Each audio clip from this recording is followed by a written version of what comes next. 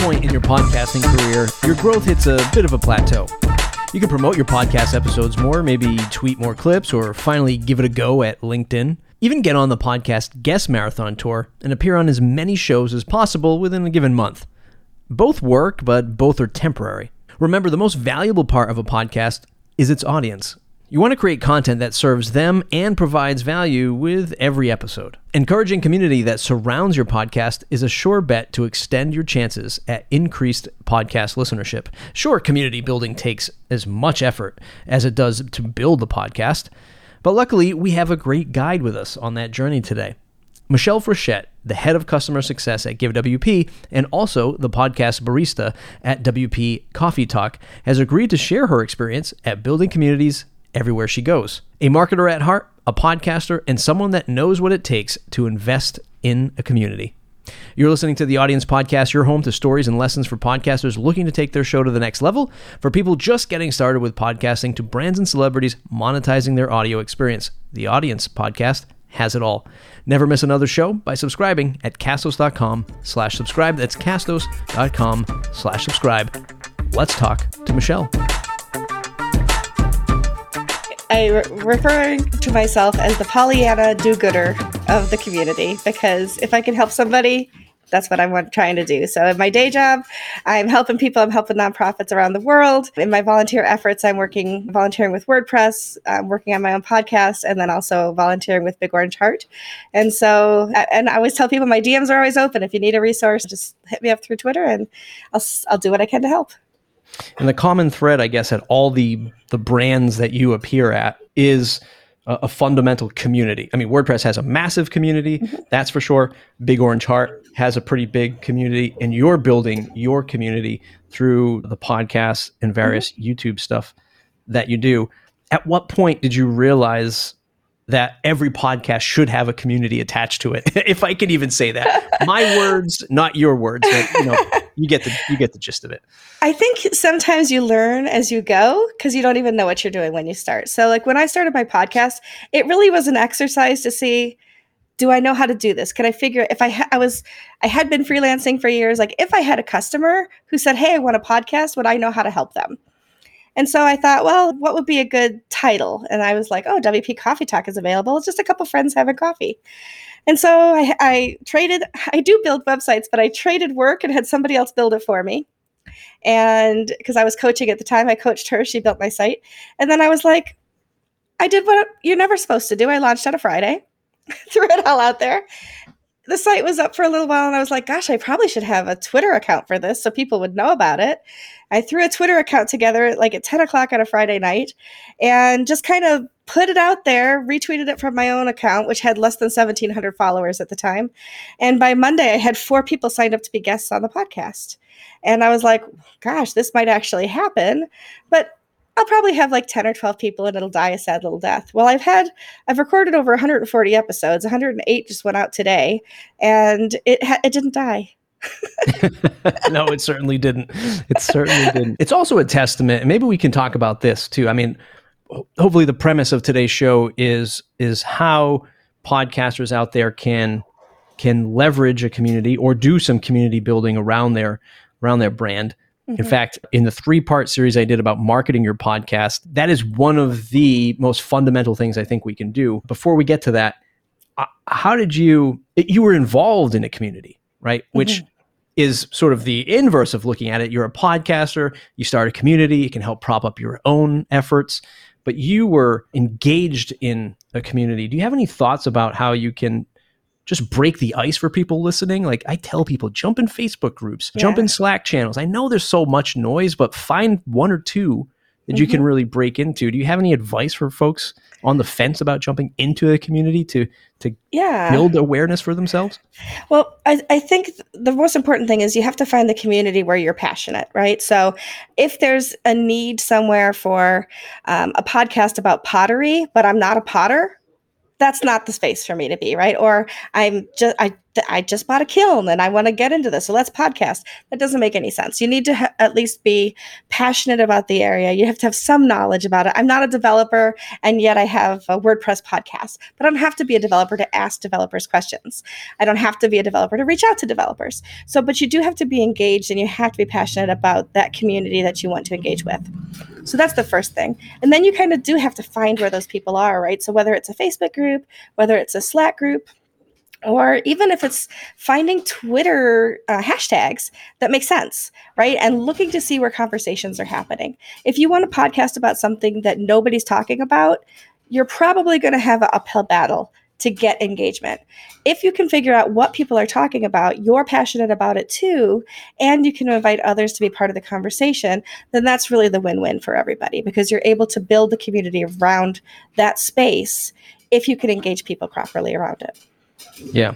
And that goes to podcasting itself too, because so many people that you might be listening to this episode right now and thinking, boy, I don't really love the topic of my podcast. and that is going to be a huge thing, because sometimes we look at podcasting like, I want to do that too. I heard there's gold in them Nar Hills. Well, if you don't love the podcast topic that you're talking about, or you've forced yourself to talk about something because you've seen like success from someone else, that's a big red flag, right? Mm-hmm. And you love WordPress, which is why you have a WordPress podcast, right. I'd imagine. And even more than love WordPress, I love the WordPress community. So my podcast is different than a lot of other podcasts in that I have prescribed questions. I ask every single guest the exact same set of questions. It sounds like it could be boring, but think about it. You and I will always have different answers to the same set of questions, because they aren't like true false. It's not multiple choice. It isn't an exam, but I ask people like, how did you get started? What's something you've learned? Who's somebody that you admire? And the conversation flows around that set of questions. And so I call it my podcast, The Great Equalizer, because I can ask somebody who's just started their first WordPress website and they could come in and answer all those questions. Or I could interview Matt Mullenweg, who was one of the founders of WordPress, and he's answering those same exact questions. And no matter who you are answering them, somebody else can learn from what you have to say. And so that builds community right there, because people are listening to see, well, what did this person say was the biggest mistake they've ever made? Or what's this person's hidden talent? And learning some of those things about people. But even bigger than that, I think, was that I didn't just start locally. I opened it up all over the world. And so I'm interviewing people literally from all over the world. And I have people from India telling me all the time, you're one of the few podcasters who invites people from India onto your show.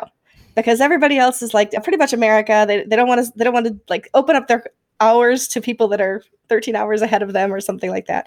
But I'll meet people on a Saturday. I'll stay and work late or come in early, those kinds of things to meet people. And that's how you build that community, is by being open to not just the community that is convenient, but the community at large, and being able to hear people's inputs and getting the diversity and the representation there too. We're marching down the road to discuss community and the value of it all, but let's just veer off just a little bit.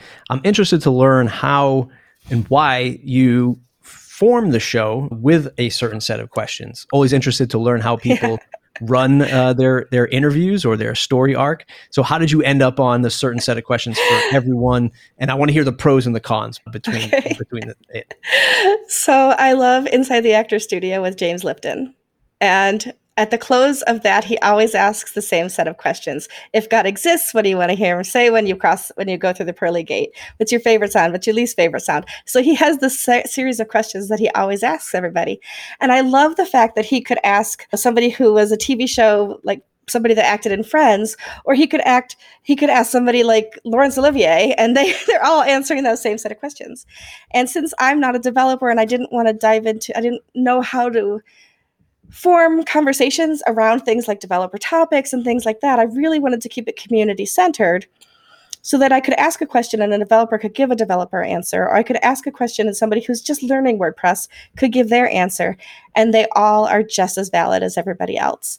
And so the idea, like I called them the rapid fire questions at the end, like we did the deep dive. In the middle, we kind of talked a little bit about your business or your niche, and then I do these rapid fire questions where I always say, I'll ask them rapidly, you can answer them as quickly or as slowly as you want. And it's really fun to hear some of the different answers that people have given over the year for the different questions. One is like if you couldn't work in tech, What job would you like to have, or what something you might like to attempt? And I've heard everything from teacher to Uber driver to waitress to chef to everything in between. And so it's just really fun to hear people in our community talk about things that aren't always WordPress related.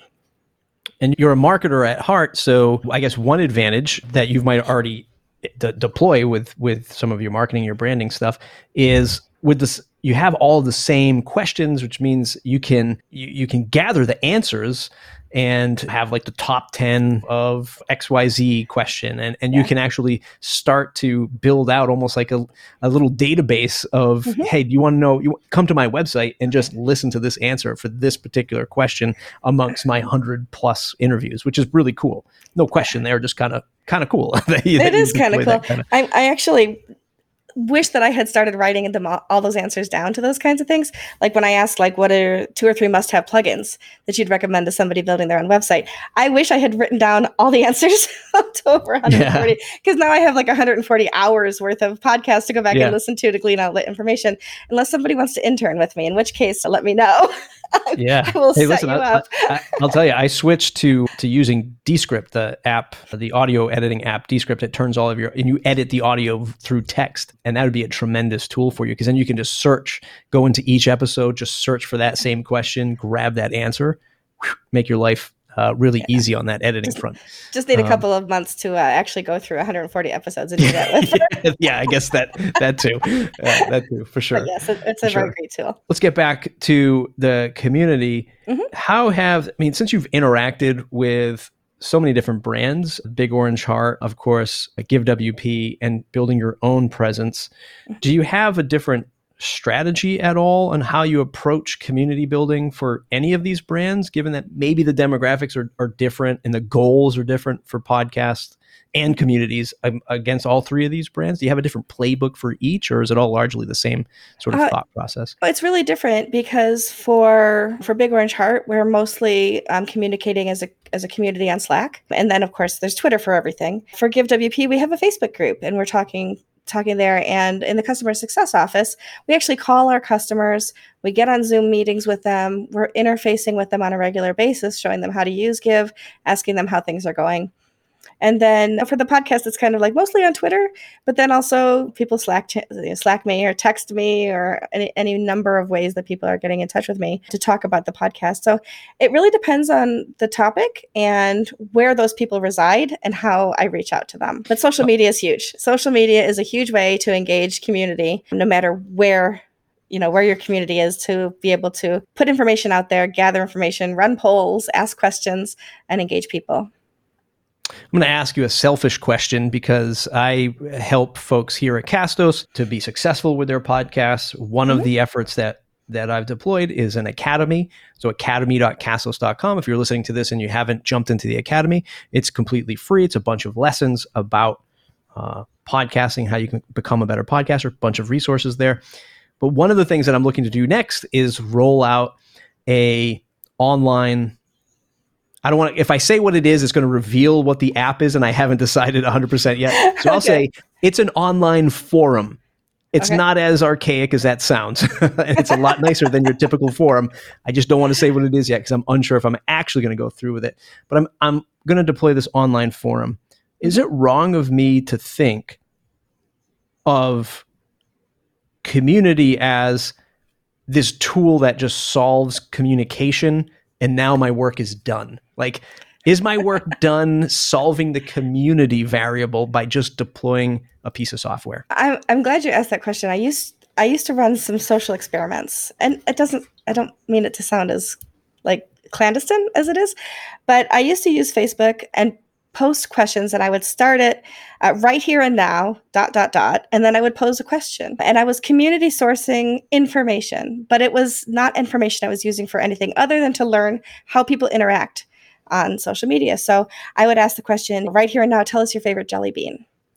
And 200 people told me their favorite jelly bean. Like, they could say strawberry or buttered popcorn or whatever kind of Jelly Belly or jelly beans that they like. Another question I asked is, tell us your favorite pie. And almost 200 people responded with their favorite pie. Then one day I said, tell me your favorite clean joke. And only 5 people responded. And so I started to learn how people interact on social media with crowdsourcing information. If you can, number one, people love to give their opinion. Everybody, I love to give my opinion. Ask me, I'll tell you. But they want to be able to do it quickly and not sound dumb.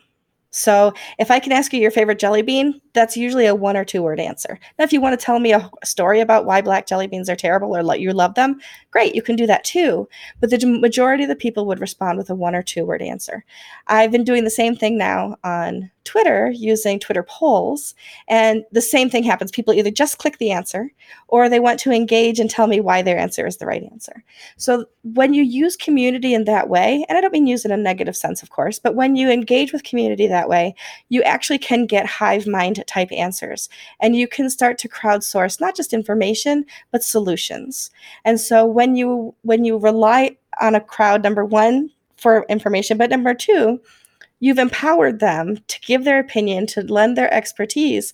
Most people want to do that in a way that builds themselves, but also builds the community too. They want to provide something that's useful.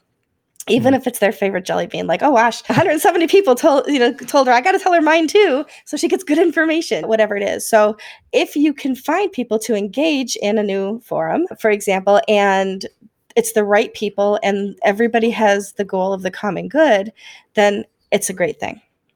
Yeah. Yeah. No, that's awesome. That's awesome advice.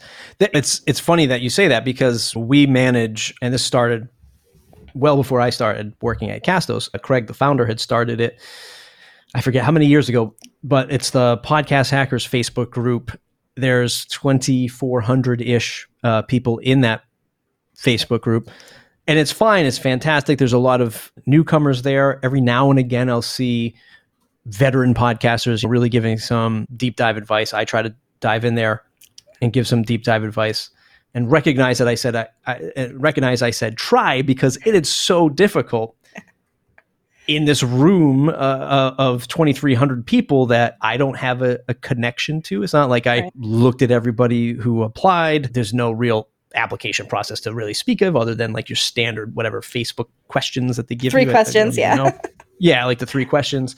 Yeah. And typically what I'll do is, like, if you didn't even answer one of those questions, like, I'll be a good steward of my content, then you don't get approved. Like, that's baseline. Like, you can't even hit yes or no on this. You're probably not going to do good in here. Which leads me to, like, and I think you started to allude to it, is how do you drive people to have meaningful conversations? Or is this just the challenge of humans? Like, how do you get 2,300 people into a room, 20 people into a room, 200 people into a room online, and say, go ahead, have meaningful conversation? Like, how do we actually do that? Or is it just difficult? Obviously, it can be difficult. And if you don't have somebody in there shepherding the community, then it's going to die. It's going to just be the quiet place that people just forget even exists.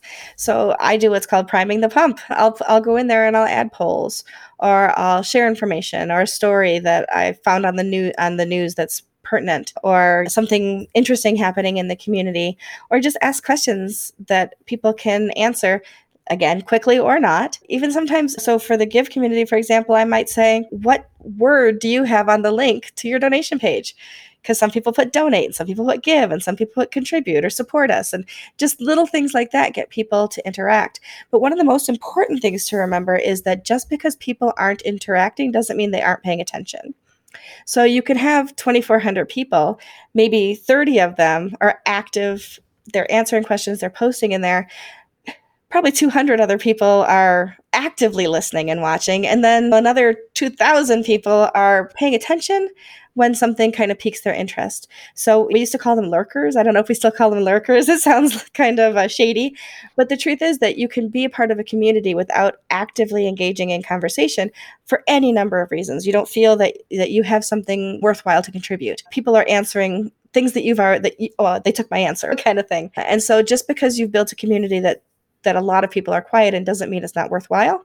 And it doesn't mean that those quiet people aren't also paying attention. Yeah. You've pulled me off the path to community once again, because this is also something very common in starting up a podcast, right? Mm-hmm. Like, you launch a podcast to, well, maybe just your mom is listening, right? And then there's like your mom's friend, then your mom's neighbor. And all of a sudden I've got 3-4 people listening to my show. This is the same kind of thing, right? Where as the person who might be like priming the pump or putting out content in a community, Mhm. and you're kind of discouraged in the beginning because you're like, why isn't anybody doing anything? Like, I'm asking Right. questions. Like, I'm trying to engage here. And the same thing happens for podcasters, right? They put out an episode. They say, why aren't the downloads going up? Why aren't more people sharing? Mhm. That doesn't mean that they're not paying attention. It's not that they don't care. They're still looking for something there. They're there. Mhm. They see it, and they need that one, I don't know, lack of a better word, trigger to get them to share it, to listen, Right. and to do that kind of thing. Is that a fair statement? Have you seen that too Yeah. in your podcasting endeavors?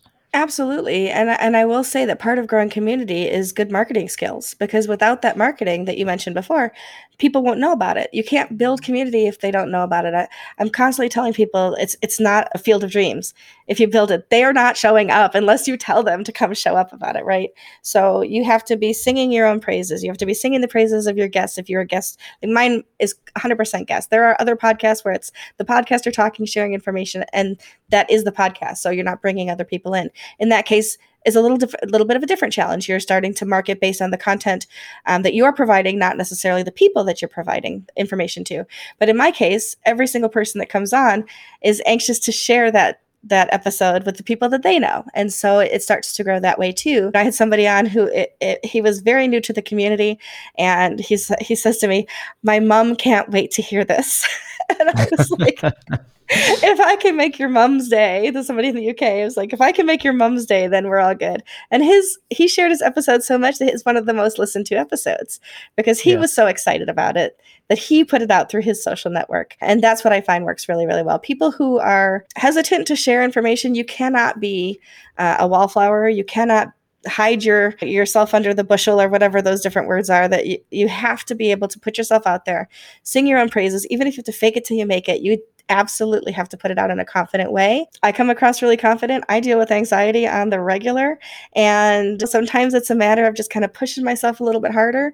Or now I have accountability partners that'll be like, you didn't put out an episode, you need to do that, and get those things going. Because if it's just left to my own devices, sometimes things aren't going to go the way they need to go. So I have to hold myself accountable. I have to have other people holding me accountable sometimes. It really does take a village in some cases. I know most people think that to start a podcast and build that community, you have to have really good equipment. The equipment, and I'm sure you've said this before too, yeah, equipment's great. If you can sound good, that's fantastic. But the first thing is just do it. And get better equipment as you go. But build that community, start talking about what your purpose is, and get the information out there. I feel like I'm sitting on the psychiatrist's couch right now, getting a nice therapy session, because in my internal meetings with launching this new quote unquote community tool, this particular tool has different price points with all these different features, and you look at it and you're like, ooh, like I would love to have that feature over there that has its own like whatever custom app that people can download, and like whatever, all these different features that it has with it. And then I started to think like, wait a minute.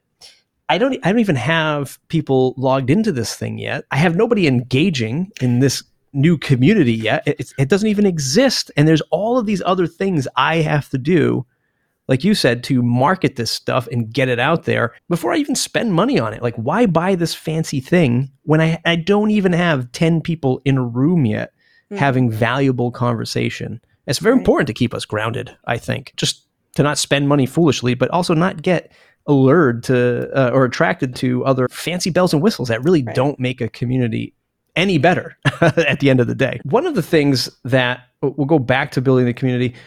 One of the things that is important is, you said, accountability and keeping people on track. Like, again, back to that priming the pump, getting people to stay committed to doing this stuff.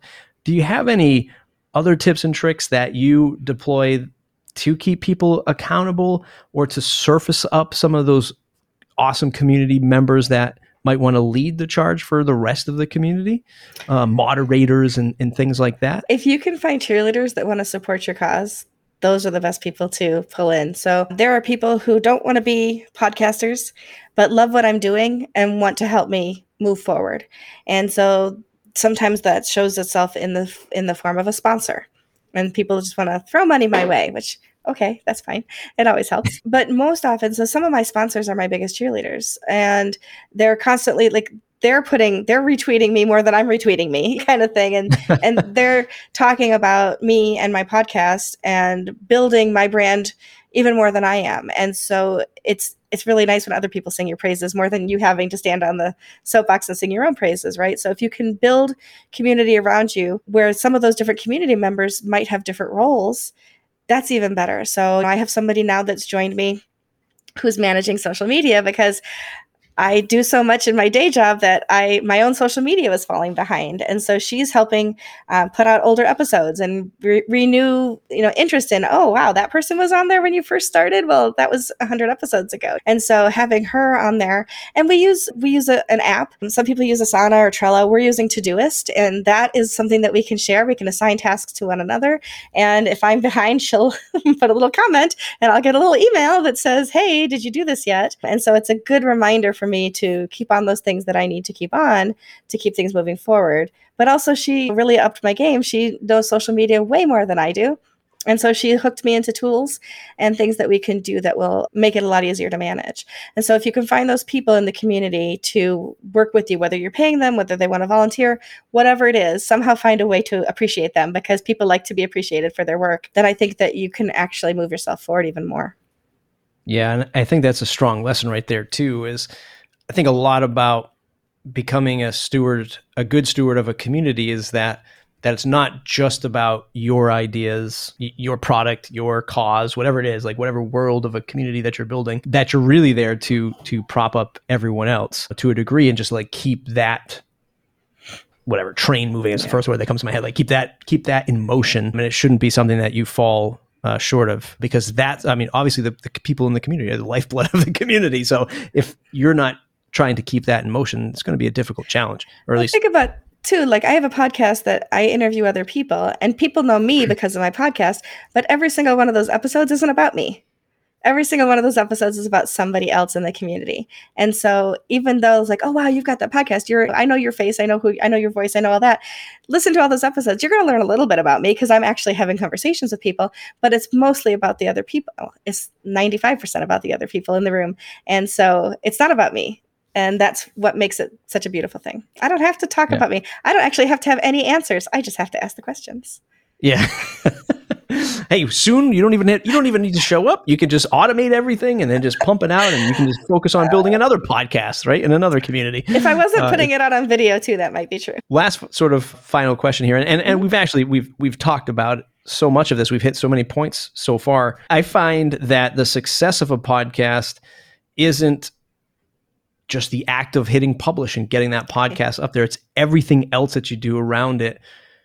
Do you remember that moment in time when you learned that lesson, either the hard way or the nice way, where it's like, oh, wow, yeah, marketing, yes, a blog, yes, a newsletter, yes, community, yes, like, oh, there's all this other stuff I have to do to make it to 100 plus episodes. Do you remember that point in time? So I have the benefit of having an MBA in marketing. So I do bring that to the table. So a lot of that I already knew coming in, which is good. But the community that I've built up is literally just people on Twitter and people in person that I run into. I'm not using any of those other formats right now. I don't have a newsletter and I'm not blogging. So all of those things that I have in the future, what I would love to do. But I think what's really interesting for me is that people just want to tell their story. And so giving people the opportunity in a safe space, they hear me talk to people. They know I'm not a yellow journalist. I'm not trying to ask the gotcha questions. I'm giving people an opportunity to introduce themselves to the greater community. And I think for me, that's where the real magic comes in, is being able to do that. But definitely sharing and doing the marketing through social media, Twitter, those kinds of things has been absolutely paramount. And not just expecting that the at WP Coffee Talk on Twitter is where it's going to be at, because I have a lot less followers there than I do in my personal brand. So it's constantly retweeting, reaching out to other people and saying, hey, could you give this a retweet for me? I'm not opposed to asking people every once in a while to help boost some things, and other people reach out to me for the same reason. And I'm always happy to help other people as well, if it's something that I believe in, of course.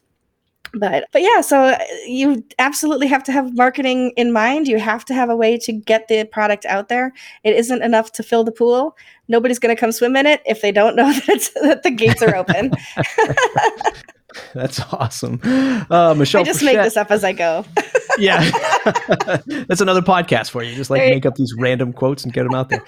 Michelle Frechette, podcast barista at WPCoffeeTalk.com. Find everything else that you do at worksbymichelle.com. Anything else you want to plug or say before we close out the show? Just thanks for all you're doing. I appreciate knowing. I wish that I had known before I started some of the things that you're teaching other people, because I literally did everything wrong from the start. And that's been a lesson in and of itself. But it is proof positive that if you're doing the right thing, even if you do it wrong, you can build it. I just think it might have been a lot easier if I had actually followed the steps of somebody like you, taken some of those classes. Thank you for validating my existence for the last 8 years of painful podcasting. Everybody else, Castos.com/audience. Listen to the Audience podcast every week, every Thursday. Join the email newsletter there, or go right to the Academy. What are you waiting for? If you're learning how to set up your podcast today, go to academy.castos.com. Okay, we'll see you in the next episode.